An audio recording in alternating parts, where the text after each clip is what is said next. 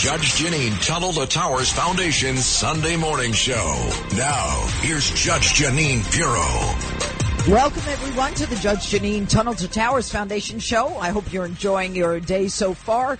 It is a beautiful day here in New York City, and as always, we are armed and ready to serve justice with all my great listeners here on the Red Apple Audio Network. Welcome to my guest, Dr. Peter McCullough. He is a board-certified physician, board-certified in internal medicine, cardiovascular diseases, clinical lipidology, and he was at Baylor University. The guy's a genius, folks. I mean, I could go on and on about his background.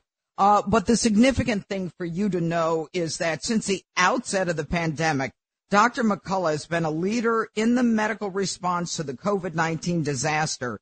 And he's published several papers, including the pathophysiological basis and rationale for early outpatient treatment of SARS-CoV-2 infection, the first synthesis of sequenced multi-drug treatment of ambulatory patients infected with SARS-CoV-2 in the American Journal of Medicine, and subsequently updated. Now, Dr. McCullough, thank you so much for joining us on the Judge Jeanine Tunnel to Towers Foundation show.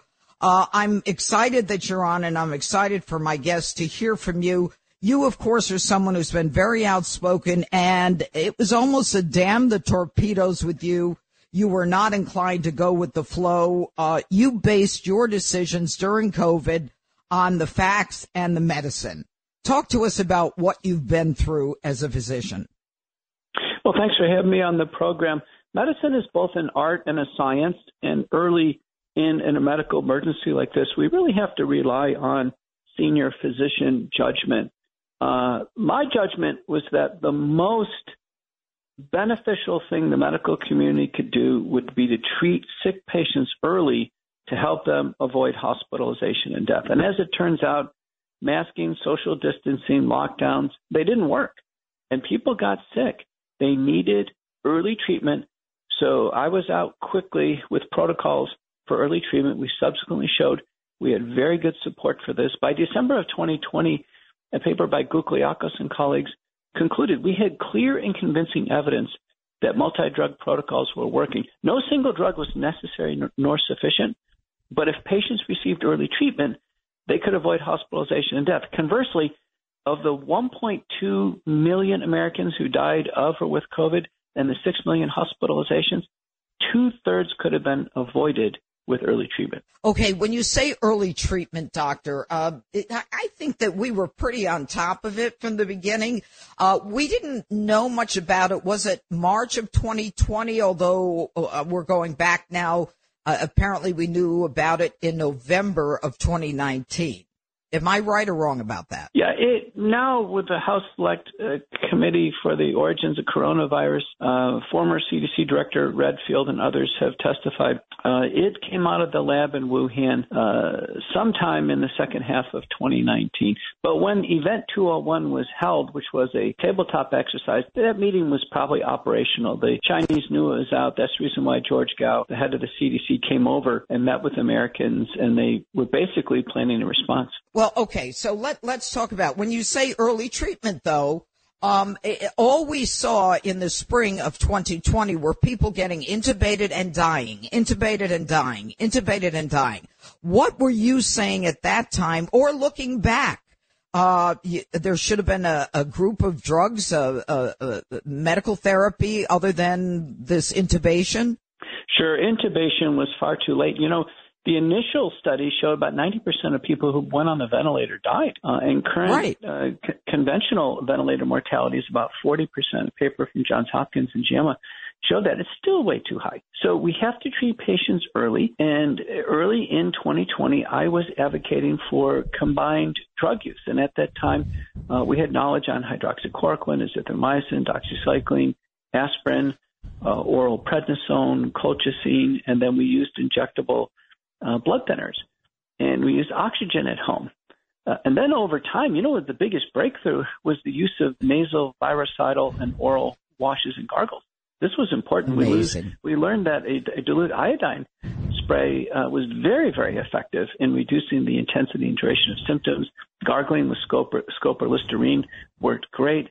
And so we advise patients to get on these early programs to help them avoid hospitalization and death. Well, then, are you saying, doctor? Yeah. Go ahead. I'm sorry. Go ahead. Once patients got in the hospital, the protocols did not advance over time, so there wasn't any significant improvements. Okay. So did the intubation add to their, it was to their detriment ultimately? Was that malpractice? Well, it did in some patients because there's what's called barotrauma, collapsed lungs. And now a paper out of Northwestern shows that once they were on the ventilator, then there was a secondary bacterial infection that set in because the lungs can't clear the bacteria. So intubation could be avoided. We used oxygen at home, and we allowed the oxygen saturations to be lower as long as people could think well and the work of breathing was acceptable. And so what we found all over the world is that the hospital should be avoided in most cases. Amazing. All right. Now, doctor, you mentioned hydroxychloroquine. Now, I remember if you mentioned that in early 2020 or throughout 2020, you were considered a person spreading disinformation. Doctors were being called before medical boards. They were looking to take their licenses away. What is your take as a physician on what you saw happen in this medical emergency vis-a-vis your prescribing hydroxychloroquine? Yeah. All forms of effective treatment were intentionally undermined by governments all over the world. This is very important. All of them, including the nasal sprays. Believe it or not, the Federal Trade Commission and the FDA in the United States, they tangled up every company making nasal sprays, trying not to get them out to Americans. And it went from there. Hydroxychloroquine, ivermectin, even Paxlovid and molnupiravir were undermined. The monoclonal antibodies were always safe and effective. They were undermined, and it was difficult to get them. They kept taking them off the market. Budesonide, colchicine, they were all undermined. And to this day, our federal government does not espouse early multi-drug treatment. Okay. So, doctor, were you... you must have been criticized, punished, or, mistreated, or what happened to you during this time? Yeah, I evolved. I was already a relatively prominent public figure in medicine. I'm the most published person in my field in history the interface between heart and kidney disease. But when I quickly moved into COVID and established an academic track record there, I became a public figure. I set all the records on the Joe Rogan Experience. I got Tucker Carlson deep into investigating this, over the last 2 years before he was silenced. And so, I became even more prominent. I have the top doctor account on Twitter of doctors who sees patients right now. So people have gravitated to the truth. They know I've been honest with them. I've cited the literature the entire time. I'm the only one who goes on Fox News or any of the stations, and I cite the papers. The government doctors don't do that, and other doctors that are only promoting the vaccines never cite the data. This is the Judge Jeanine Show. This is the Jeanine Pirro Show. Now, here's Judge Jeanine Pirro. Welcome back to the Judge Jeanine Tunnel to Towers Foundation Show. My guest, Dr. Peter McCullough. All right, so let me ask you this, doctor. And to my listeners, when I said in the beginning that the man is an expert, this man, everyone, is the top of his field. And, the amazing part, doctor, is you never back down. But let's talk about the fact that the government was so entrenched in promoting a vaccine. What benefit did the government get out of the vaccine? And we haven't even talked about that yet, that in many cases just didn't work. There's a paper by Lalani in the British Medical Journal, which is really illuminating. The United States has been investing in messenger RNA since 1985. Tens of billions of dollars of U.S. investments, largely through BARDA, the research arm of the military, and of the NIH, and then DARPA, the research unit of the military. And in 2012, the DARPA announced that they were going to use messenger RNA to end pandemics in 60 days. It's still on their website. So DARPA had this, vaccine ideology that the solution to a pandemic was going to be a vaccine. There was a singular mindset. They invested everything in these vaccines well ahead of time, well ahead of COVID-19. So when the virus got out of the lab, everything was ready to go. Moderna announced within a couple days of President Trump's declaration of emergency that they had a vaccine within a couple days. And obviously, they had been working on it for years. There was such an investment. The U.S. co-owns the patent with Moderna. It was going to be messenger RNA all the way. The U.S. government was all in on it. And this mRNA, I mean, what impact does that have on the body? I don't understand it. We keep hearing about it. Messenger RNA is a genetic injection. So people who have taken this have taken their first injections of a synthetic messenger RNA. It takes over the body's cells to produce, in this case, the spike protein or the spicule or the spine on top of the virus. The spike protein itself is then expressed by cells and floats into the bloodstream. It circulates in the bloodstream at least a month, in fact, probably several months.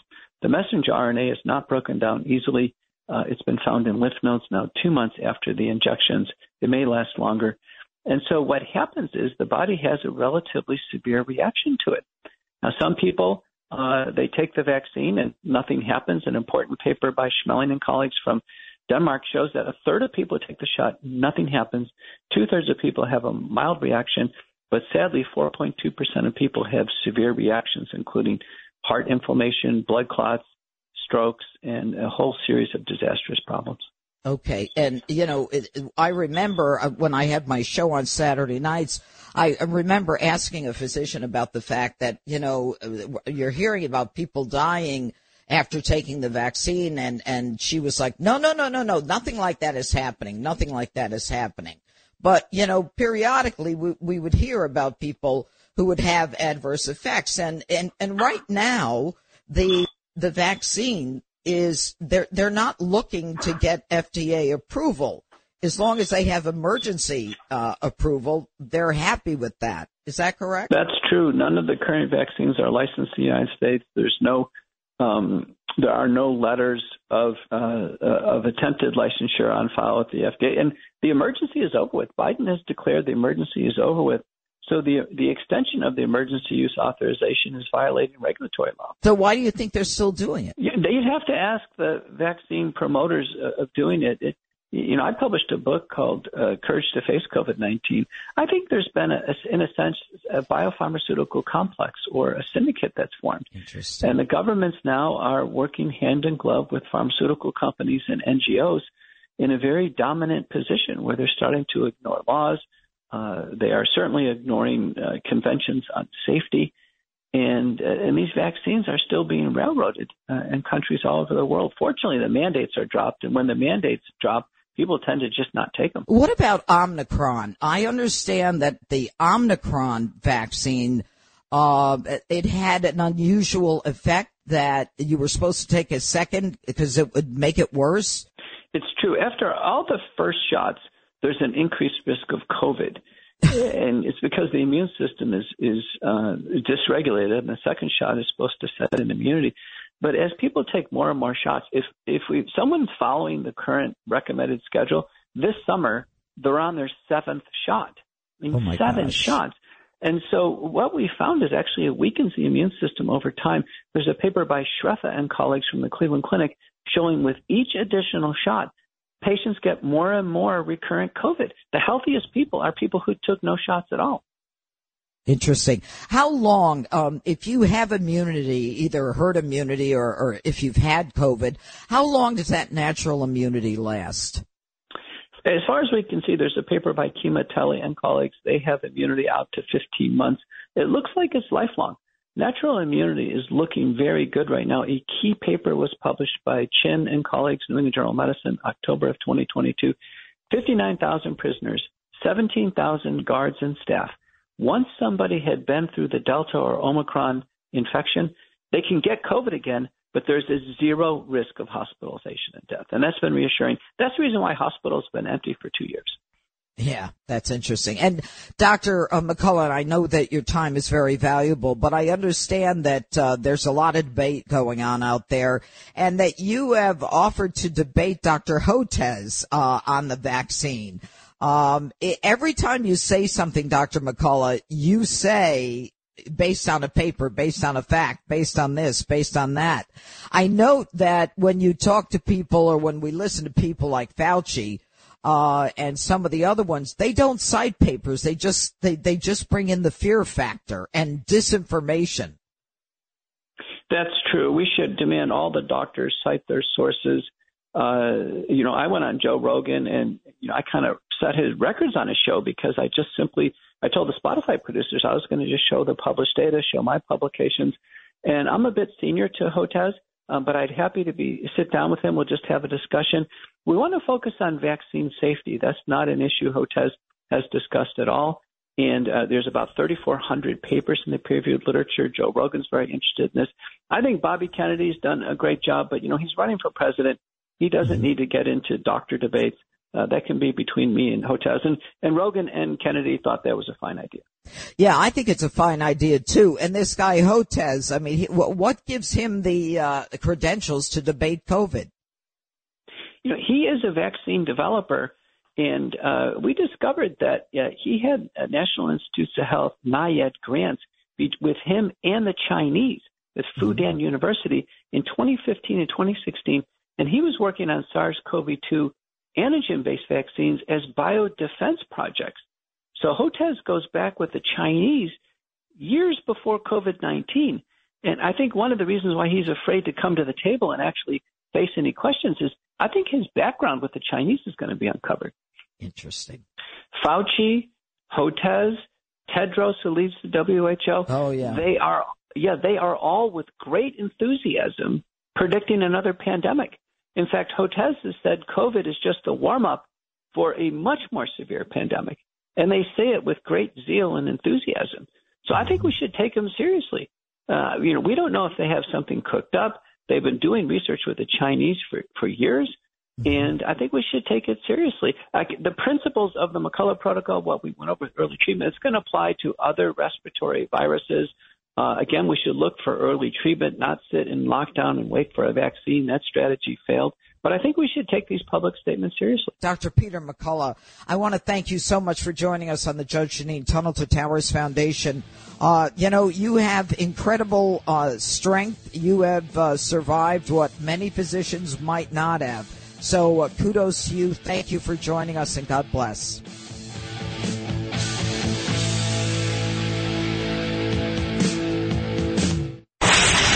This is the Jeanine Pirro Show. Now, here's Judge Jeanine Pirro. All right. Joining us now is an individual who has a tremendous amount of experience in the topic of which we are about to speak. He is the former Assistant Secretary of Defense for the International Security Policy during the Reagan administration.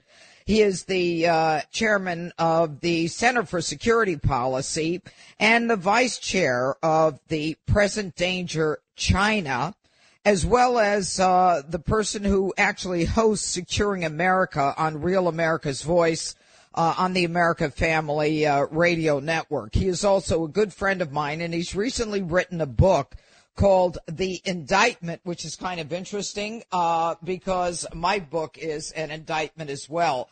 I think that our next guest and I think alike in terms of crimes and the fact that America is being subjected to tremendous criminal activity by both foreign actors in his book and domestic actors in my book, Crimes Against America.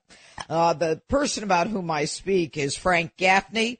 As I said, former Assistant Secretary of Defense in the Reagan administration. Frank, people will say, first of all, Frank Gaffney, thanks so much for joining us. But, Frank, people will say that, I really don't much care about what happens in China. It really doesn't affect me. What do you say to those people who turn off right away? Jeanine, first of all, let me say thank you for having me on. The answer to your question is, as was famously said by, I think it was Trotsky, you may not be interested in war, but war is interested in you. And China is waging war against you. Your country, your vital interests, your economy. And ultimately, I fear they are coming for us with the old-fashioned kind of warfare, the shooting war kind. And sadly, and I think this is a point of a common interest in both of our books, Jeanine, they're getting help. from Americans in doing all of that to us. So again, another reason why we've got to be both interested in and concerned about what the Chinese Communist Party is up to. It is our mortal enemy, the greatest existential threat to freedom in our history. You know, Frank Gaffney, it was, I think Americans first paid attention about 5 months ago when this spy craft flew across the United States and actually hovered over our intercontinental ballistic missile sites. We knew when it entered through Alaska and the Aleutian Islands, and we simply watched it traverse across the country, and it took information in real time, as we now know. The Biden administration didn't bother to take it down until it had gotten all the information it needed. What is your take on that? Because, you know, no one is giving us a straight scoop on that. Well, the administration is doing worse than that. You're absolutely right. They allowed it to loiter over a number of our most sensitive military installations for over a week, and then shot it down after the mission was accomplished. Yeah. But they're lying about it. Jeanine, Joe Biden is now saying that poor old Xi Jinping thought it was over Guam or Hawaii and didn't know that it was spending a week over our country, even though it was getting a lot of news once it was discovered, not thanks to the government of the United States, by the way, but by some interested citizens, I believe, in Montana, who happened to observe it.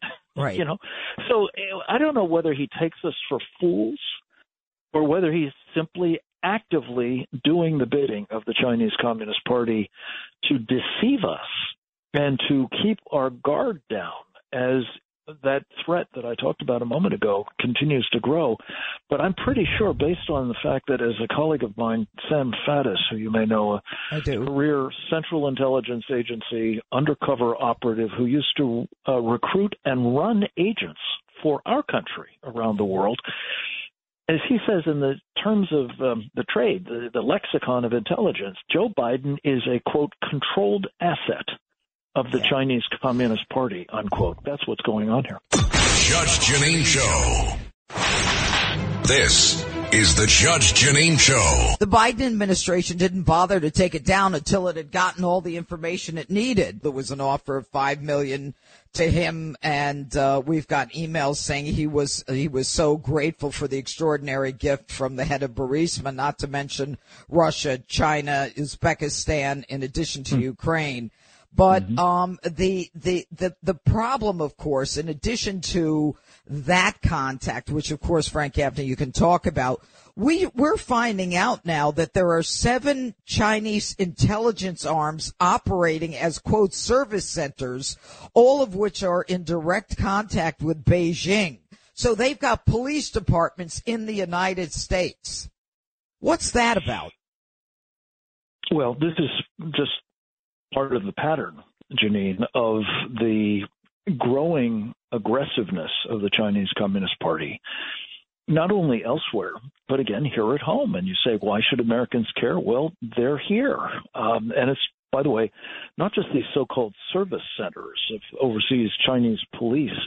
And their exact status is a little unclear to me. I think the administration has, very belatedly begun rolling them up. But what those service centers do is mobilize and impose discipline upon the, 300+ thousand Chinese students in our country. The untold numbers of businessmen and scientists and researchers and people doing business here on, various other covers, and then the spies, of course. And now, increasingly, Jeanine, what we're hearing is perhaps as many as 10,000 People's Liberation Army, probably special forces elements that have been coming across our country, about 100 at a time per day, for months now.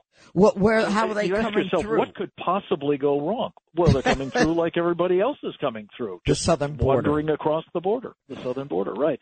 So when you ask, what's at work here? I believe what is at work here is we are being betrayed by our government under Joe Biden, his various cabinet officers, including Tony Blinken, who performed as he was supposed to for the Chinese in Beijing this week, right, and a number of others, and, members of Congress, alas, but also other so-called captured elites, notably on Wall Street, where they have been transferring trillions of dollars of our money from our capital markets, Jeanine, from our pension funds, from our 401k plans, from our mutual funds, index funds, and the like, to the Chinese Communist Party now, particularly as a result of a deal that Joe Biden helped engineer.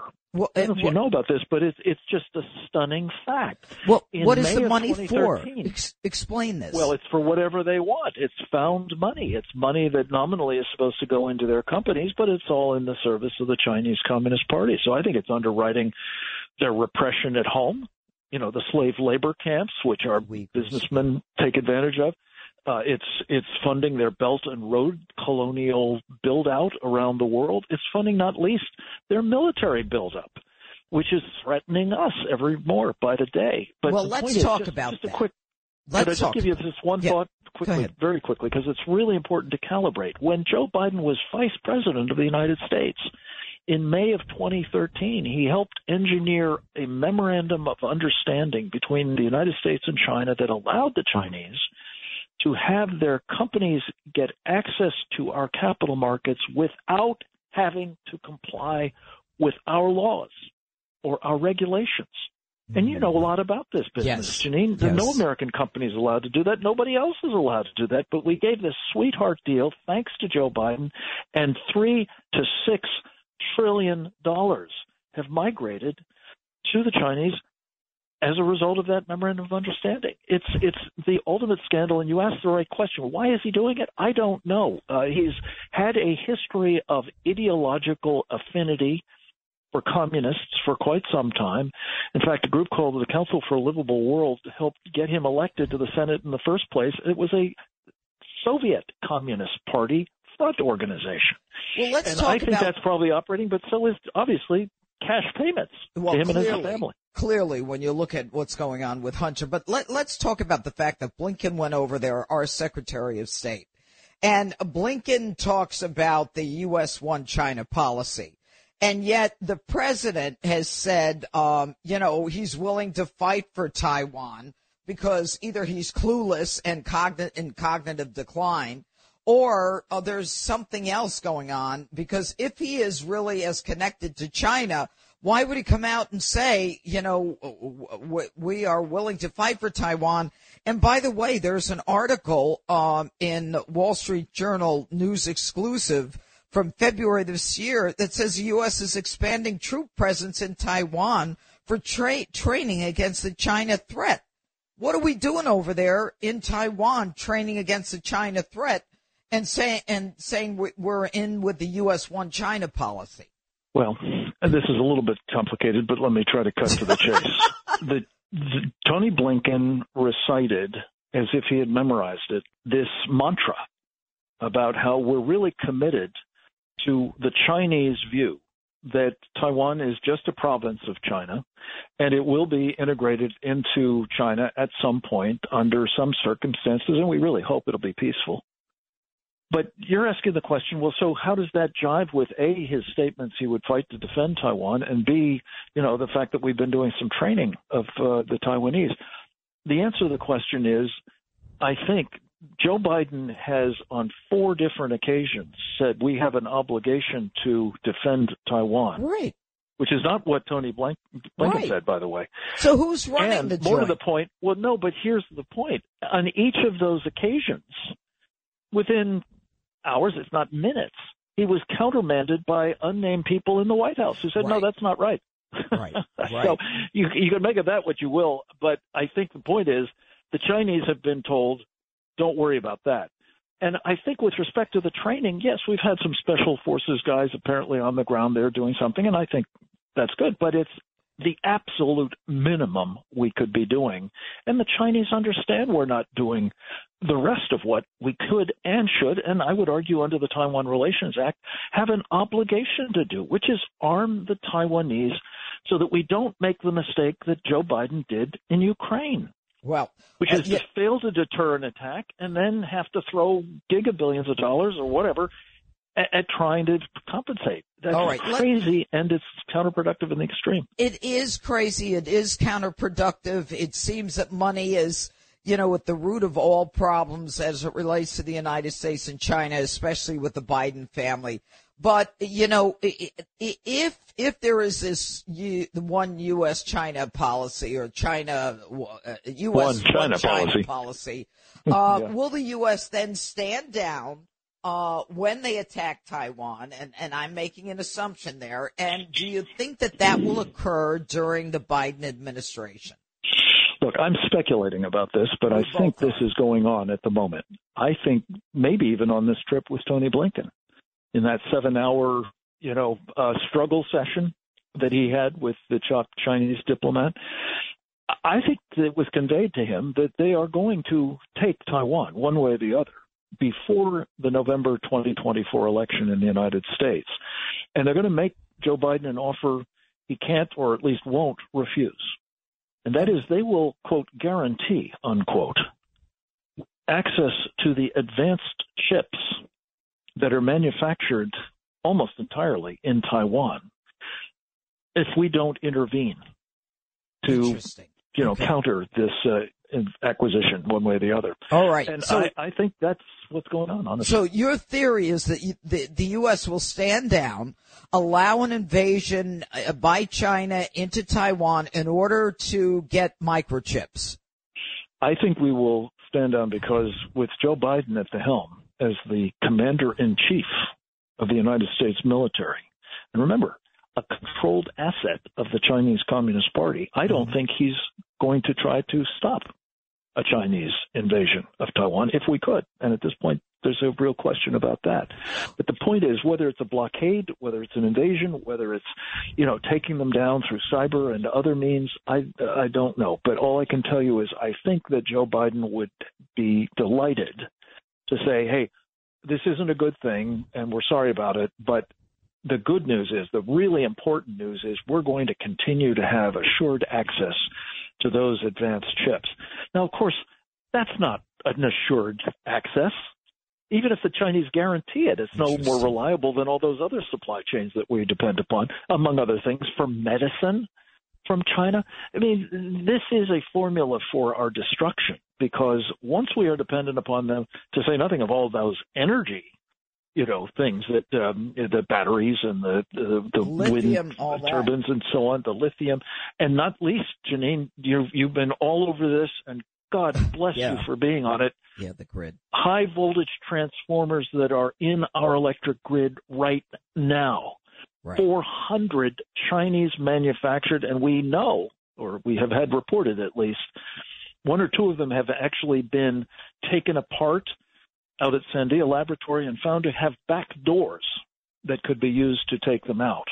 So that's kind of a problem, Jeanine, and a supply chain dependency for advanced chips or anything else from China is, again, a formula for disaster. Well, the truth is that the U.S. and China, we are dependent upon them.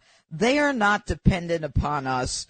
Blinken comes back and he says, well, we have no military agreement yet, but we've made it clear. They understand because we've made it clear. It's like KJP. We've made it clear. We've been clear. I don't know what the focus on that word is. That we're going to have this military agreement. But, if history is any indicator, Joe Biden sat on the sidelines as Russia lined up to invade Ukraine, and that whole mess could have been over had we sent over the military, the requested military tanks, et cetera, in the beginning, as opposed to waiting. And that, unfortunately, that may be their modus operandi if China does invade Taiwan. But I think ultimately it does come down to chips, to lithium batteries. And in the end, China is a country that is focused on being number one militarily, economically, and what they did with the Wuhan virus, they never paid a price for all of the deaths around the world. I think they know that they can get away with whatever they want. Jeanine, this is the point of our indictment. The first of the 9 charges, 8 of them deal with their war crimes against us, this transnational criminal organization that is the Chinese Communist Party. But the first and overarching one is their crimes against humanity. They've killed, by some estimates, 100 million of their own people. Yeah. In addition to some they've enslaved, like the Tibetans and the Uyghurs and so on. But mostly it's their own Han Chinese. And that doesn't count the 400 million, some say maybe 500 million, mostly baby girls that they've killed in the womb. There's never been a more monstrous regime in world history. You could put all of the other tyrants and, mass murderers combined over the course of human history, and they're pikers compared to the Chinese Communist Party. Why is that important? It's important not only to calibrate on the truly incalculably horrific nature of that party, but also if they treat their own people that badly, Jeanine, can they possibly be expected to treat ours better? Yeah. I think not. All right. Frank Gaffney, I want to thank you for joining us on the Judge Jeanine Tunnel to Towers Foundation show. Folks, the book is called The Indictment, Prosecuting the Chinese Communist Party and Friends for Crimes Against America, China, and the World. My guest, of course, Frank Gaffney, who is a dear friend and knows of what he speaks. Frank Gaffney, thanks so much for joining us today. Thank you, my friend. God bless you. Take care. God save the Queen, man. If you're still not convinced the man is in cognitive decline, that the man is clueless, that he's a puppet, and that someone else is running the White House, that someone else, of course, being the person who runs out immediately after Joe speaks and cleans up whatever he says, then you didn't hear him last Friday say, in Connecticut, in the United States, after a speech that had nothing to do with her, he ends the speech and he says, God save the Queen. Man, he had it banned there. Okay? God save the Queen. The Queen is dead. You went to her funeral. Don't you remember? And what the hell does that have to do with Connecticut? I don't know.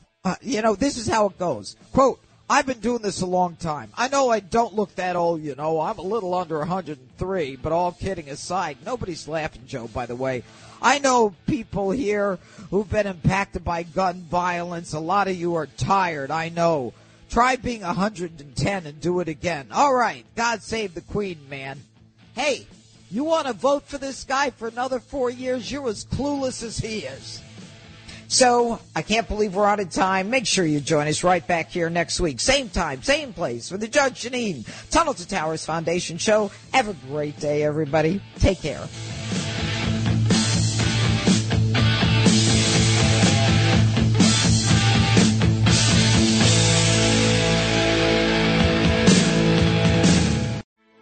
Grand Canyon University's RN to BSN online degree program makes earning your bachelor's in nursing possible. Balance online coursework with local in-person clinicals to position yourself for potential leadership opportunities in the time you have from wherever you are, leaving room for what matters. Achieve your goals with your personalized plan and team behind you. Find your purpose at Grand Canyon University. Visit gcu.edu.